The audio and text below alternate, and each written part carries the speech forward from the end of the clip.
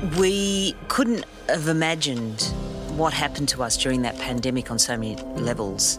So we were coping with this global pandemic, the national borders closed.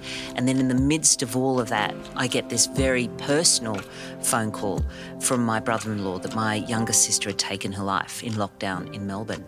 So suddenly, on these three levels, the pandemic and the tentacles of that terrible time had really wrapped itself around me.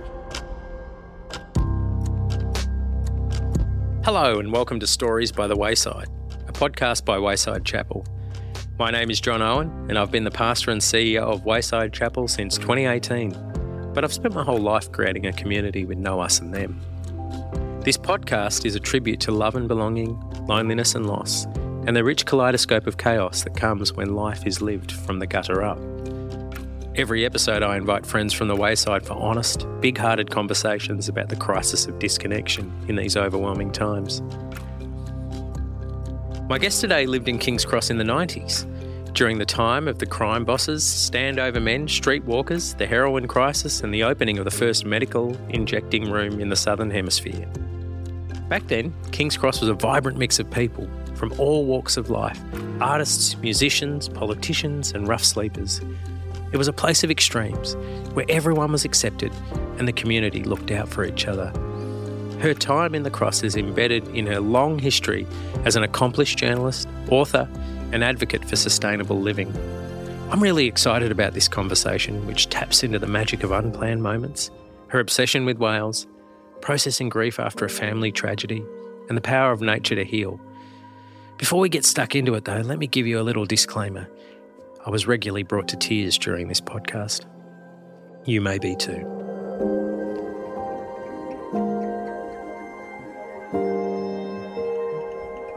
All right. Tell us a bit about yourself. Where do I start? I had this amazing moment in a recent road trip. I just had some time off work. And when you plan a holiday, you put so much, well, I do. Where are we going to stay? What are we going to do? What are we going to eat? And I do tend to overplan a lot of things. And probably the most extraordinary thing that happened during this road trip was the thing that I did not expect and did not plan, which was also a very important lesson. Because sometimes we can plan so much about our lives and remove the things that we think are going to be the disappointments when we do that. But what we also remove are the surprises when you overplan. I like that. And so this surprise that happened was we had a free morning. It was beautiful weather. We were in Port Stephens and I woke up and I looked out and we could see a bit of sea. And I thought, hang on, it's whale season. I wonder if we could see some whales. So went to an app, found that there was a boat going out in an hour, and I said to my husband, let's get on. And he goes, really? We're going whale watching? I went, yeah, go on, let's give it a try. And we got on the boat. It was the first day of whale watching season. And the skipper said, look, you don't expect to see anything. It's the first day. We haven't had any sightings, but it'll be a beautiful day for a bit of a sail. So be open about it. Anyway, as soon as we headed out to the heads, he said there was another boat ahead who had just radioed to him saying they saw a whale and we were heading straight for it. And I'm there going, oh, my God, we might see a little fin or a little tail or something. Wasn't expecting anything. And as we got closer, the other boat moved away and we had to keep a 100-metre exclusion zone so that we didn't trouble the whale.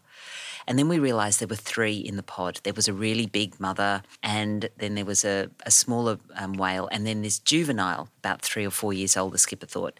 And he said, we're going to switch off the engines, go into neutral. If the whales feel comfortable, they'll come to us. But if they don't, we can only just see them from this distance, which was still amazing. Seeing the spouts, hearing the roar when they spouted. And then a pod of dolphins came in and started playing with the whales. Oh, right. And it was extraordinary. And I just went, wow, this is more than I could ever imagined. It was thrilling, exciting, just seeing them enjoying the ocean. And then they broke away and the dolphins started coming towards our whale watching boat. And then the juvenile whale started to follow them. And it came right up along our boat. And I just looked down. Oh, my gosh, it rolled onto its back and you could see its white underside. It was a humpback whale, and you could see the barnacles on it, and they were scraping against the hull of the boat as well, so you could hear this noise. And it was just rolling and playing and rolling and just having such a good time. It was so thrilling.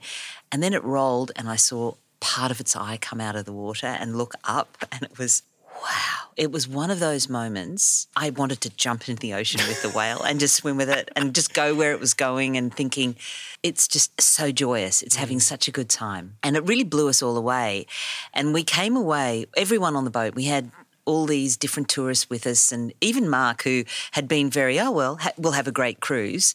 He wasn't expecting to be so affected by that encounter with that whale. And I don't think I've still got over it. It's still sitting with me 2 or 3 weeks afterwards. Good. Let's go there. How do experiences like that, as you spoke about, where we overschedule our lives, we remove the ability for awe and wonder and delight and surprise to kind of catch our breath. How do experiences like the one you had position you in the universe? They're very important lessons for me, John, because I think I am someone that I'm always living in the future. I'm always thinking about tomorrow. What am I going to do? What do I want to do? Who do I want to meet and see? What do I want to read? Where do I want to go? I'm thinking about that all the time, which I think doing that partly is a really good thing. But I do spend so much time sometimes falling into that trap that the now and here can only be seen for me as the platform for the tomorrow, rather than having a beauty in itself, just being here now. And it's a lesson that I have to tell myself quite a bit, and I realise that's my lesson. And so when I have these encounters, and it's usually nature-driven, there are moments where there is a beautiful tree or an amazing sunset. We were on the harbour the other night seeing the vivid lights, and it was spectacular. The full moon, the way the clouds captured the lights from, and it was, yes, man created those lights that we were seeing at Vivid, but nature and the beauty and the natural beauty of the harbour just made it even more spectacular. And it's moments like that that I know that they are messages for me to be present, to be still, to be aware of the now. And the important thing is how you can experience all of that, but still want to do the things that you want to do, and not just go, I'm just going to sit here. Because then when you sit in those moments, so when I came back from that whale encounter, what it did to me is just made me obsessed with whales. And I've always loved whales, but I've come back into my work, my radio and television work, now thinking of how to incorporate that into everything I do. So tonight we're on the show, we'll be talking about a group of people that go out and help when whales become entangled in these drum lines. We've had a few of those recently with this whale migration up the coast. And it's such an amazing job to do. You've got this massive, 7-8 ton creature wrapped up, very distressed. The other whales around it are distressed. And how do you go in there and protect it, keep it safe, cut the lines? It's just extraordinary. And then also that sad story about we put those lines in their place, in their world. And we've created this harm, for them. And they'd be so free and having such a good time and not expecting these nets and lines. And that encounter just gave me a sense of being in a creature's world, that I'm actually part of this world, and reminding me constantly in all the work I do, all the engagements, encounters that I have all the time, that we can sometimes bring stuff with us, that we're not aware that we're even carrying into a space, into a place. And it can be pure and perfect. And then by us coming into that space, we can contaminate it in ways. And I think that's this struggle I think I have, because humans are nature, we're part of nature, but then there are the things that are part of our world that are not good and not right, that we have to get rid of all the time and remove. And I think when you said, tell me about yourself, what I think the essence of what I'm trying to do is find ways to communicate stories to help us connect better with each other.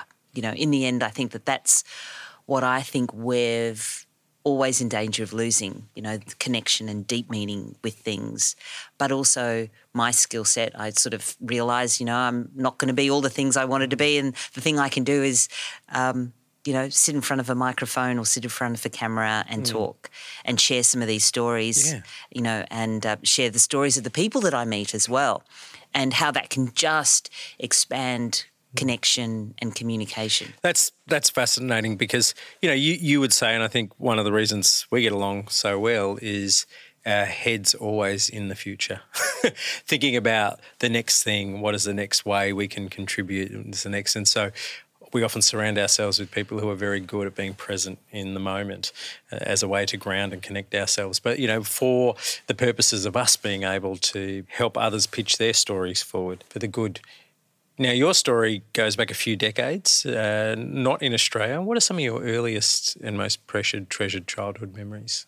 I had such an adventurous childhood in a way that, as most of us do, you look back and you realise, oh, that's what my childhood was. Because while you're living it, you just think, I'm just being a kid and everyone else is doing this like me.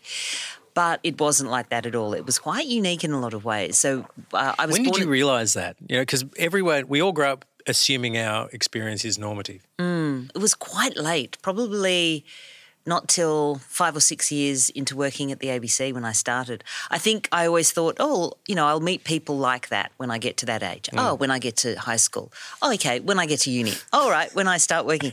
And then I realised, I'm never going to meet people like that specific experience because maybe no one else really lived like that. So being born in South Africa in the late 1960s during the height of apartheid, so race segregation laws controlled everything that my parents did, where they lived, where they went to schools, benches they could sit on, and that wasn't going to be a life that they wanted for their children. So as soon as they got their qualifications, which they had to leave South Africa to do because there weren't any universities for non-white people, so their parents were fortunate enough to be able to afford to send them to India, which is where they got their training.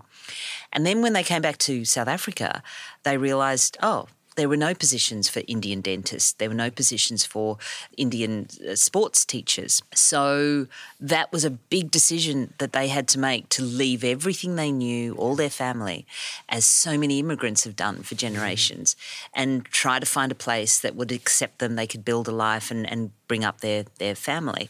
And that set us off, again, in an unusual way probably. A lot of immigrant families would maybe just make one move to one country. We kept moving. So from South Africa, we went to Zambia, and then we went to England, then we came to Australia. And then when we were in our early teens, we went back to Africa and went to Zimbabwe, which had just got independence, and lived there for a few years, which was at the end of the Civil War. It was a very traumatic time. We were kids who'd come from essentially a middle-class white Anglo life in Australia.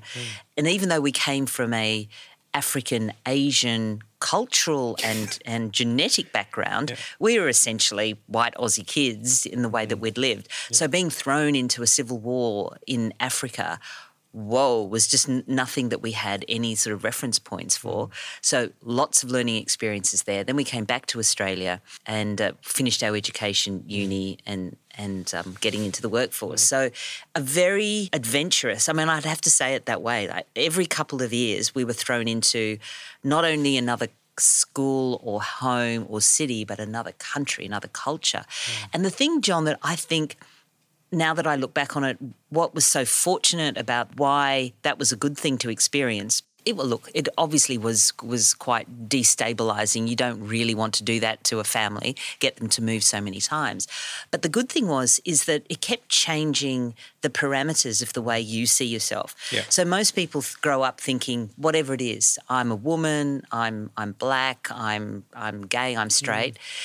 We kept moving so much that the parameters around you kept on changing. So you could live in a society where everyone around you was white, and then 3 years later everyone's black, and then you're in a culture where everyone's speaking English, and then in a culture that Shona is the main language, and then women are the matriarch, everyone listens to what women say, and then you move in another culture which is patriarchal and it changes, another culture that intelligence and academic achievements really applauded, and then another school where, no, you have to be good at sport to get ahead. And so it kept changing all the time. And what that meant as a kid is no one way, external way, you realised was ever going to be the way that you could assess who you were. because it kept on changing. And so that meant from a very early age, me more so maybe than my sisters, I had to find my own internal way of assessing who I was or being comfortable or confident about who I was.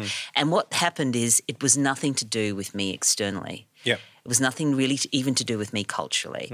And that I had to find a way to connect with people that was nothing to do with their class, their background, their race, their religion.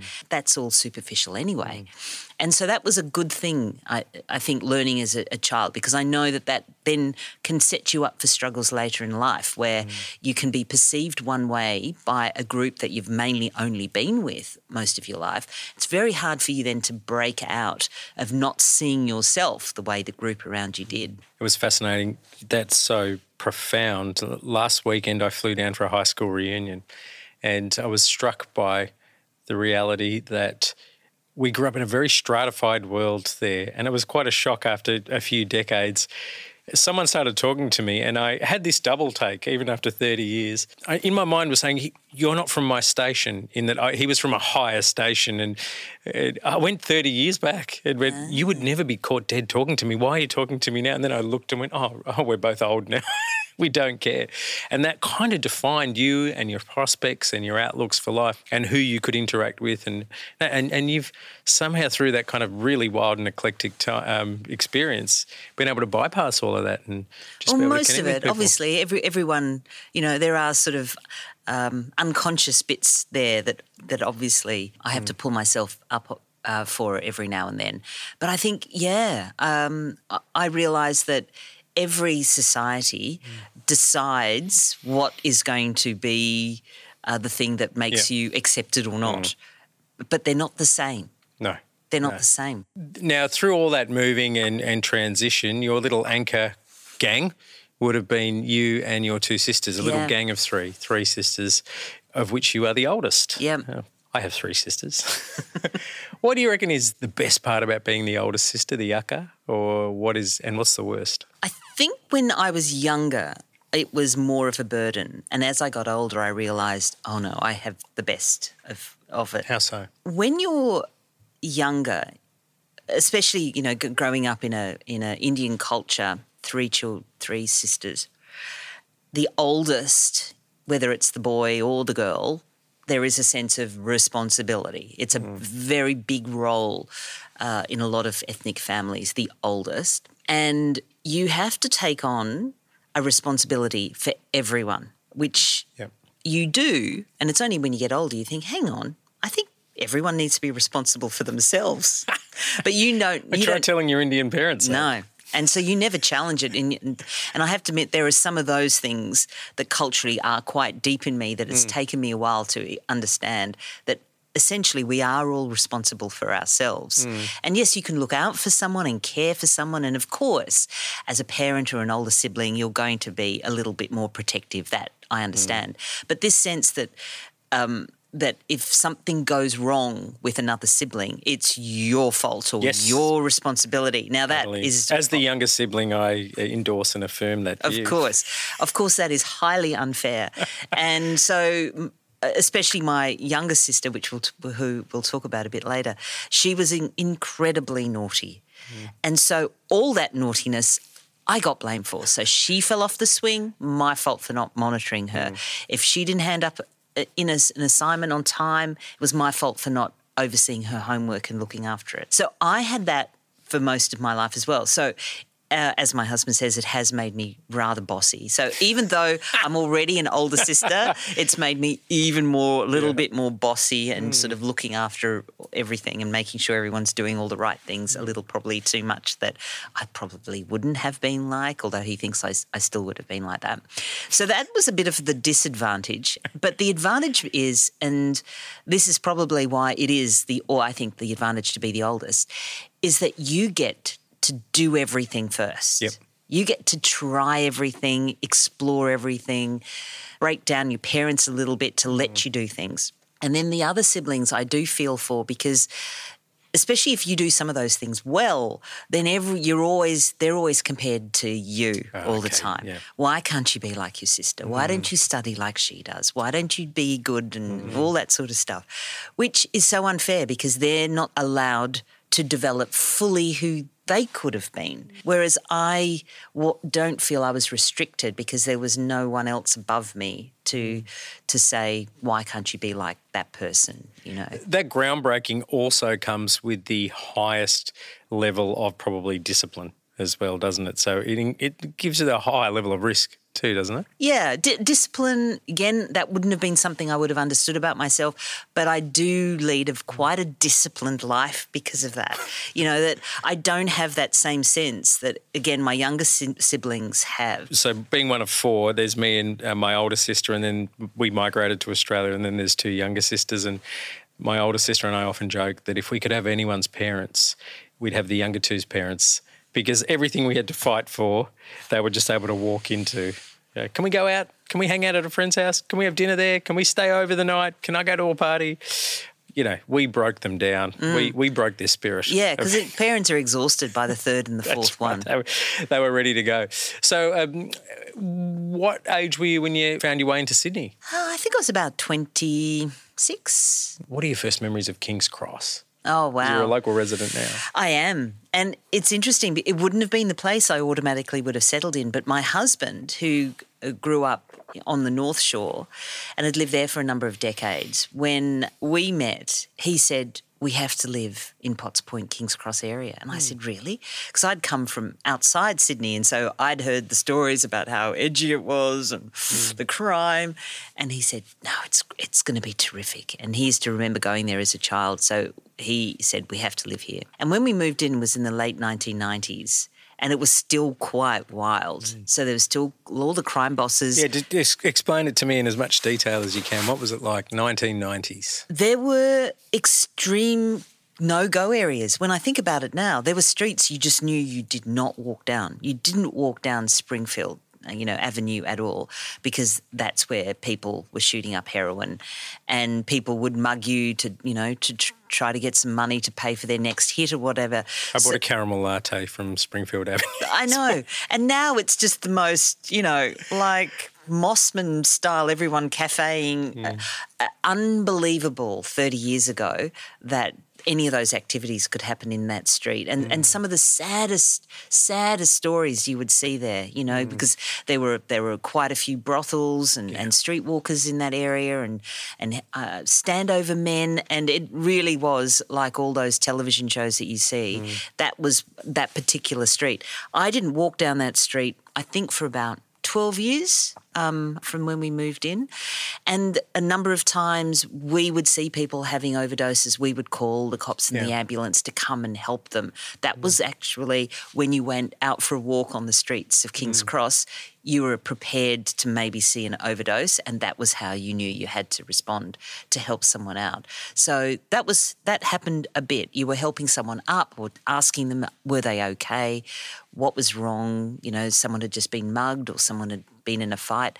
So there was a lot of first aid that you were delivering when you first arrived. Were you carrying one of those big 1990 mobile phones around? Oh, yeah. The exciting thing was there were many more bohemians around. So it was a cheaper place to live, not as expensive it is now. So there were artists and actors and singers and people who had just seen everything and done everything, and amazing characters, musicians, and everyone mixed with everyone else. Auntie Rosie, who we lost recently, one of our most famous local residents, and I used to love the idea that you'd walk down the street and she would be one step ahead of Paul Keating, the former Prime Minister, who also has an office in our area, walking just behind her. Hi, Rosie, he'd say, and they'd, walk up the street and they'd say hi to you, and everyone would keep walking.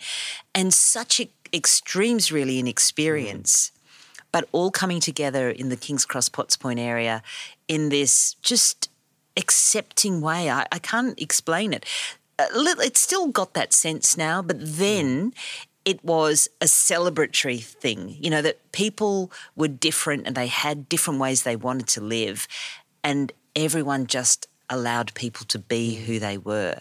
You know, it was very, very free. It was almost like, it felt like how maybe a commune would feel, you know, where anything sort of went and anything goes.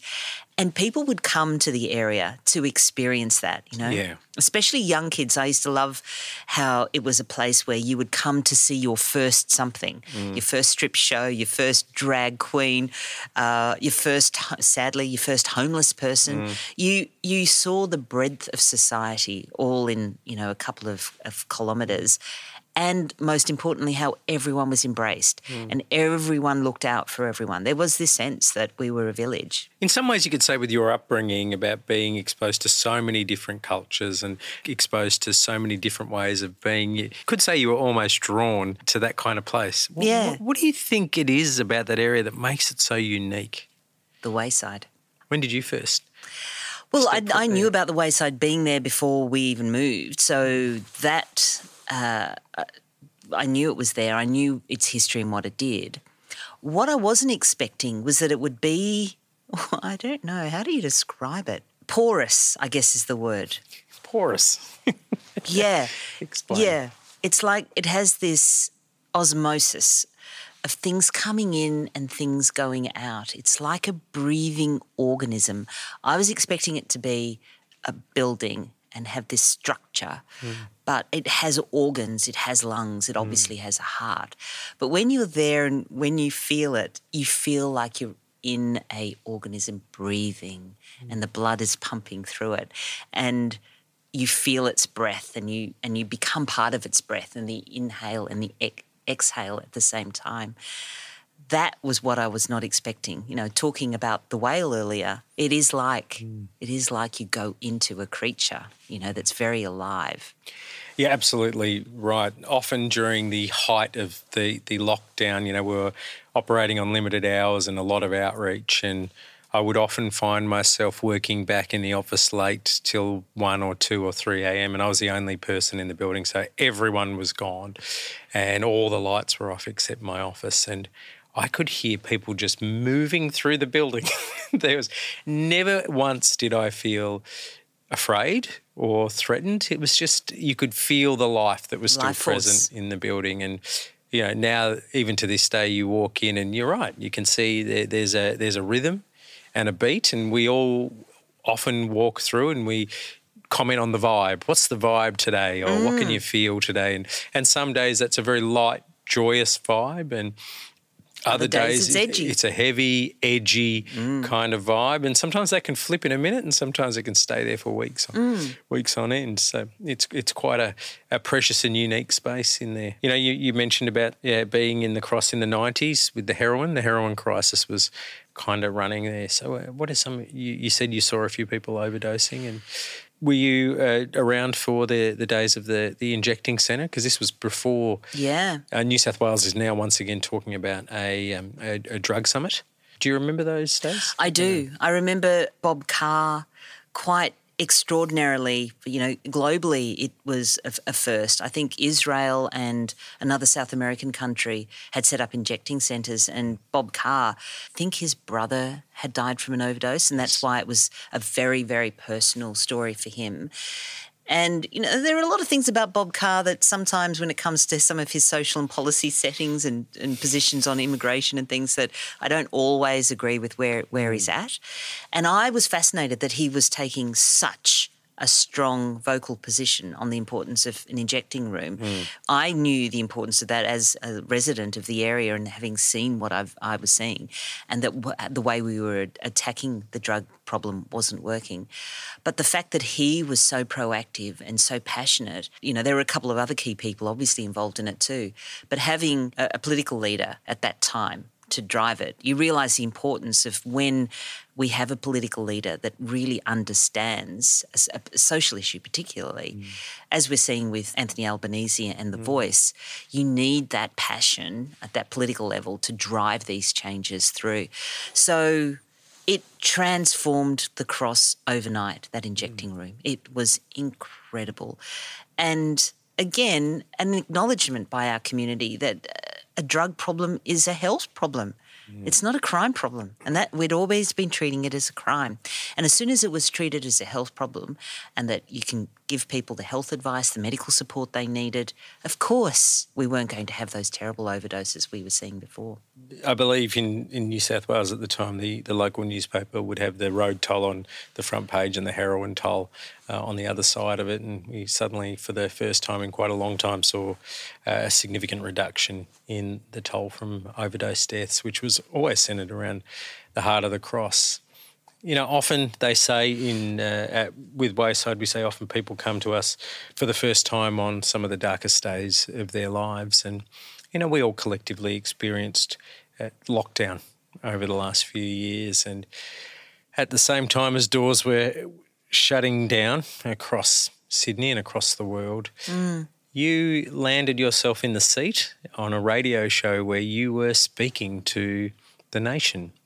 And as the sun set, you would fire up your microphone, and you were having some very deep and meaningful fireside chats with people at some of the darkest moments of their life. And, you know, I think, you know, we were seeing a peak in the number of calls to Lifeline through that time, 3,200 calls in a day, which had been unheard of. But there was one phone call that you received too during that time. Yeah, extraordinary. We couldn't have imagined what happened to us during that pandemic on so many levels.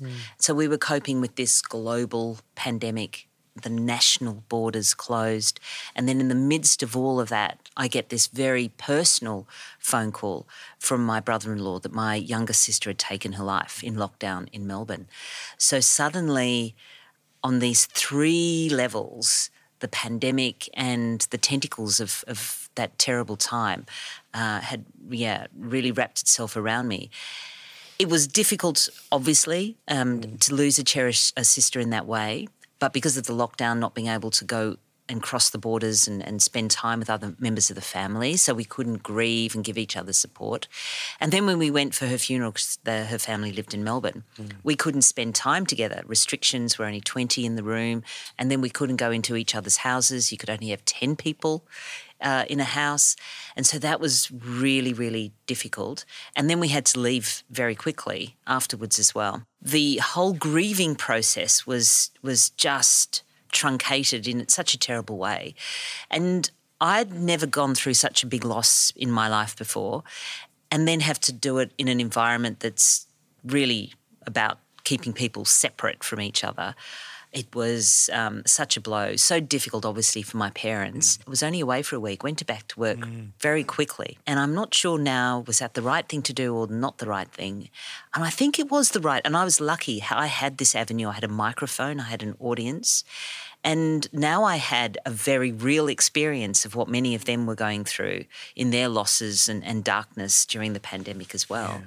And so having an ability to do something positive with my grief, and even though I wasn't sharing it at the time, at the early stages after my sister died, I was hearing stories from people who I actually thought were going through a lot worse losses and griefs than I was.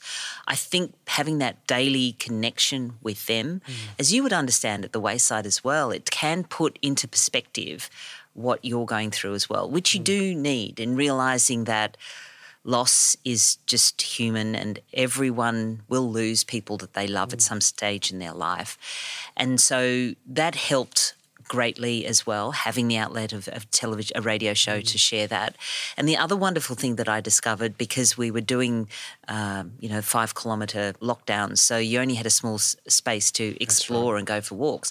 I was very lucky. We live on the back door of the Royal Botanic Gardens. So during that time, I would do my ISO walk in the morning through the gardens. And that was a wonderful way for me to heal and to manage my grief. And I discovered this beautiful tree, a Moreton Bay fig tree in the gardens, that became not only... Bit of a national icon now, that Moreton Bay tree. It really is. Not only became this beautiful friend for me, a companion I could just be with, didn't have to explain in words how I was feeling. And I know that that can be quite difficult sometimes with grief, how to put in words to someone else who isn't going through it. And with a tree, you don't have to explain. You don't have to have words. You don't have to think, oh, are you going to judge me? Am I saying the wrong thing? Or the tree's just the tree. And so this ability to just sit and be with a presence. You could feel it was alive, but in a way, I guess why we connect with pets as well. It's the same thing, that they're just loving you and they're not judging in any way. And that tree became not only important as a friend, but then opened up the natural world in a much more intimate way than I'd felt before. So all the other natural parts of its world, so ants and birds and feathers and clouds, it started to show me that these parts of nature could also help me heal. And by watching them and their life cycle during those months, I understood a bit more deeply the cycle of life and death and the naturalness of that as well. But the other beautiful thing is I started to feel my sister in very deep ways that sounds odd, but in deeper ways than even when we were physically both together. And I could feel her. When was the last time you think you actually physically saw her or connected before? Because we were in lockdown, so it was the year before that I physically saw her. And yet through this process you felt even closer. Even closer, yeah. Breezes. I could feel her, and I could sometimes smell her scent. And she had a perfume that she loved, Rive Gauche. And sometimes I'd feel her presence, like literally walking with me as I was doing my walk. It was really interesting how it made me think that, yes, we are all made of energy.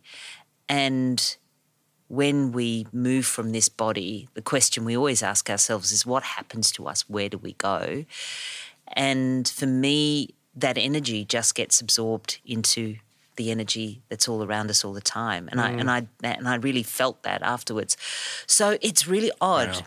So even though the physical loss was very real at the beginning, I don't feel loss at the moment. I mean, it's 3 years since she died. But I think the process of writing the book, talking to so many people now share their loss stories, their grief stories, suicide stories as well. There's so many taboos about talking about those issues that I think the book has given other people permission to then be open about their losses as well with me. And grief is something I think that needs to be talked about. And I don't think we talk about it enough and understand it. And if you don't let it heal, it can keep on being triggered and re-traumatising you in ways that you don't expect, and can lead to all sorts of other illnesses and injuries and problems as well. So I'm a big advocate, after going through what I've gone through, is to be open and talk about your grief, talk about your losses, spend more time in nature. It's a wonderful natural healer, rather than turning to drugs or alcohol, the usual ways people think, okay, that's going to make me feel better. But there is something about... Do you think that broke you out of your experience? Because what you've described is you're a heady person who's always future-focused, and all of a sudden this very real-time tragedy of loss suddenly strikes you, and all of a sudden you're now telling me to go out into nature and spend time with a tree. Yeah, it was a real reckoning. It brought you into your body? It brought me into my body, but also out of my body in a way as well. Because sometimes our bodies can be very precious places, but sometimes they can be prisons as well. And I think that what it made me realise is that bodies are beautiful. Like our bodies, sometimes we can be at war with them. And why isn't it like this? Most of the time, most of us are at war with our bodies, right? And rather than thinking, oh, that body helped me get here, it helped me walk down the street, and I wouldn't be here if those legs, they might not be perfect legs, but they got me here. Isn't that extraordinary? Aren't I lucky? You know, I wouldn't be anywhere. I wouldn't have done any of the things I've been able to do without my body. But then there are other times where your body can be restrictive, and you can look at a tree and think, hey, you have limbs, but they don't look like my limbs. So I'm different from you. You're different from me. And you can't move. You just stay in one spot all the time. So I'm better than you. I'm a human and you're just a tree.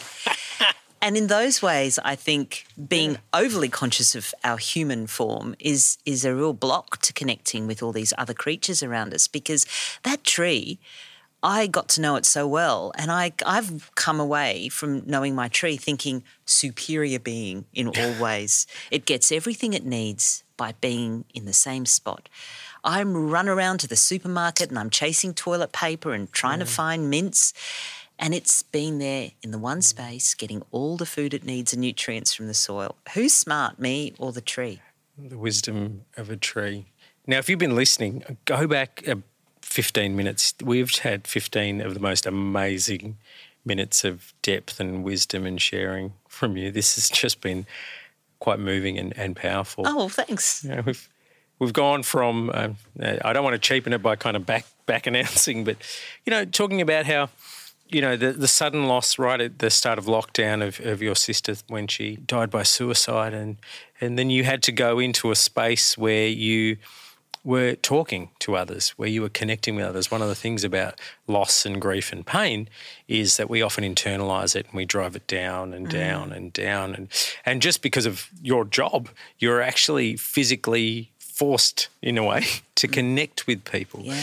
And interesting, you made the observation then that you're saying you were talking to people who had experienced far worse. I could imagine nothing worse than the oldest sibling losing your cherished, youngest, naughtiest little star girl in that space, and then moving through to the somatic experience of experiencing a tree and a puppy, and you compared them as the same, whereas I would often think they would be two different things. I think a tree often teaches awe and reverence, whereas a puppy teaches delight.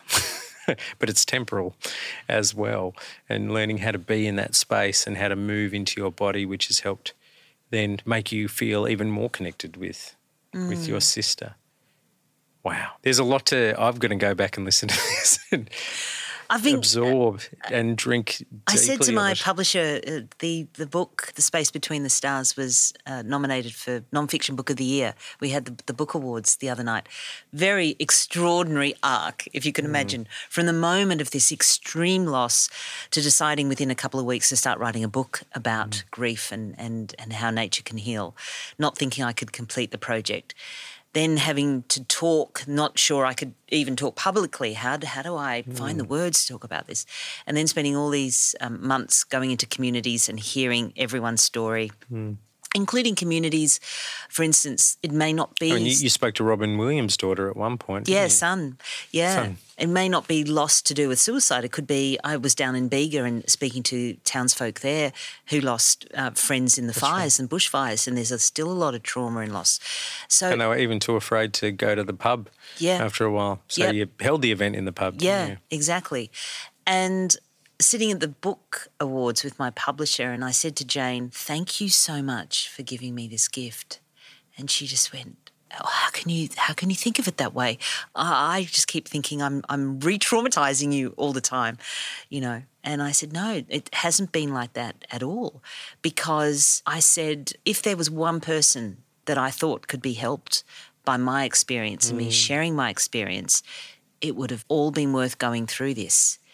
And I honestly didn't know if I was ever going to find that one person. And now there are hundreds and there are thousands of people that have said, this was something that I was struggling with, my mental health. And then I read the effect it has on family members and thought, maybe I should try a little harder. Maybe I should try something different. That's not going to be the solution. I don't want to harm my family that way. Or someone who said, my mother took her life 15 years ago. I told everyone it was cancer because I didn't want to cope with, I didn't know how to tell that story. After reading your book, I started telling everyone this is how she really died.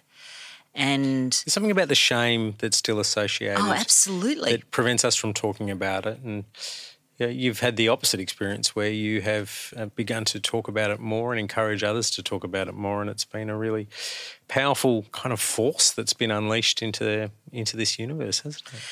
I think everything loses its power once you shine sunlight onto it, really, doesn't it? It's the greatest disinfectant, isn't it? It really is. And I think if you look at so many of these social challenges particularly that we've had, whether it's domestic violence or child abuse, when we are finally prepared as communities to open up and say, look, this is what's been going on, that's the only way we can start tackling it and actually supporting people. You've recently spent some time with former Prime Minister Julia Gillard, who in many ways, objectively speaking, passed more legislation than the previous 5 governments before her, and yet was constantly harangued and hounded almost incessantly out of office by men and I would say toxic masculinity. How do we apply the disinfectant to that? Well, Julia's doing a very good job. That's for sure. The response, the 10th anniversary of her misogyny speech, spending the last year travelling the country and reminding people how toxic that particular time was. Have we improved since then? Well, she believes so in some very key ways. She thinks that we would never tolerate a woman Prime Minister being treated that way ever again, and I probably agree.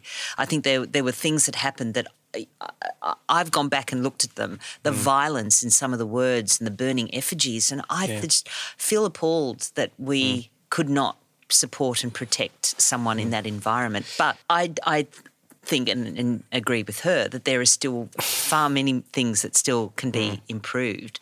I think it's not just what happened here with Julia. Around the world we found the Me Too movement, this toxicity is being exposed more and more. And the challenges are clearly there. Education is a key, making sure that women everywhere who want it get access to more and more education, because that is going to be a very important way they can feel empowered, educated to challenge what's around, that men are included as well. That this is not a woman problem. This is a societal problem that involves men as well, and that they need to be proactive in calling it out when they see misogyny, in supporting women who are being victims, and in supporting changes in structures and in cultures as well to make it happen. Could we finish with the way you end the book? Should I give it away? Should we let people get the book and read it? I think so. All I'll say, because I think it is quite a special encounter, that there are things that happen, and this is probably how I've changed the most since my sister died, is that I'm trying to allow myself to be more open to surprise, to go back to the whale story. And what happened in that story that I relate in the final chapter in the book is something that I still cannot explain. All I know is what happened made me feel so much more comforted and reassured that where my sister is and what she's doing now is where she's also meant to be. She's happy to be there, which is such a interesting concept because I'm not sure where that is. I can't really picture it. But that encounter that I had gave me that sense deep inside of myself that she's in a good place. Fear not death, because whilst death is real and final in a physical way, our stardust goes on into the universe and really still has the ability to communicate with us. So powerful. If we really do believe that love is everywhere and everywhere around us and everywhere in need of us, it's our job just to sit still for long enough to pick up the vibrations, isn't it? Under a tree. Amen. Lovely chat. Indira and I do. Thank you so much for this conversation. John, it's been a pleasure and an absolute delight as always. Thank you so much. Thank you, John. Oh, give me a hug. Aww.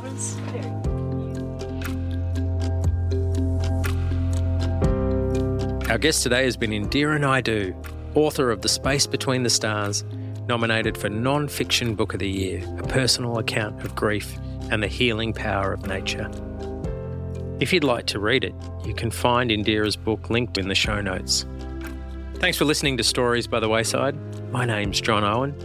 If you'd like to hear more, please subscribe to our Inner Circle for more Stories by the Wayside.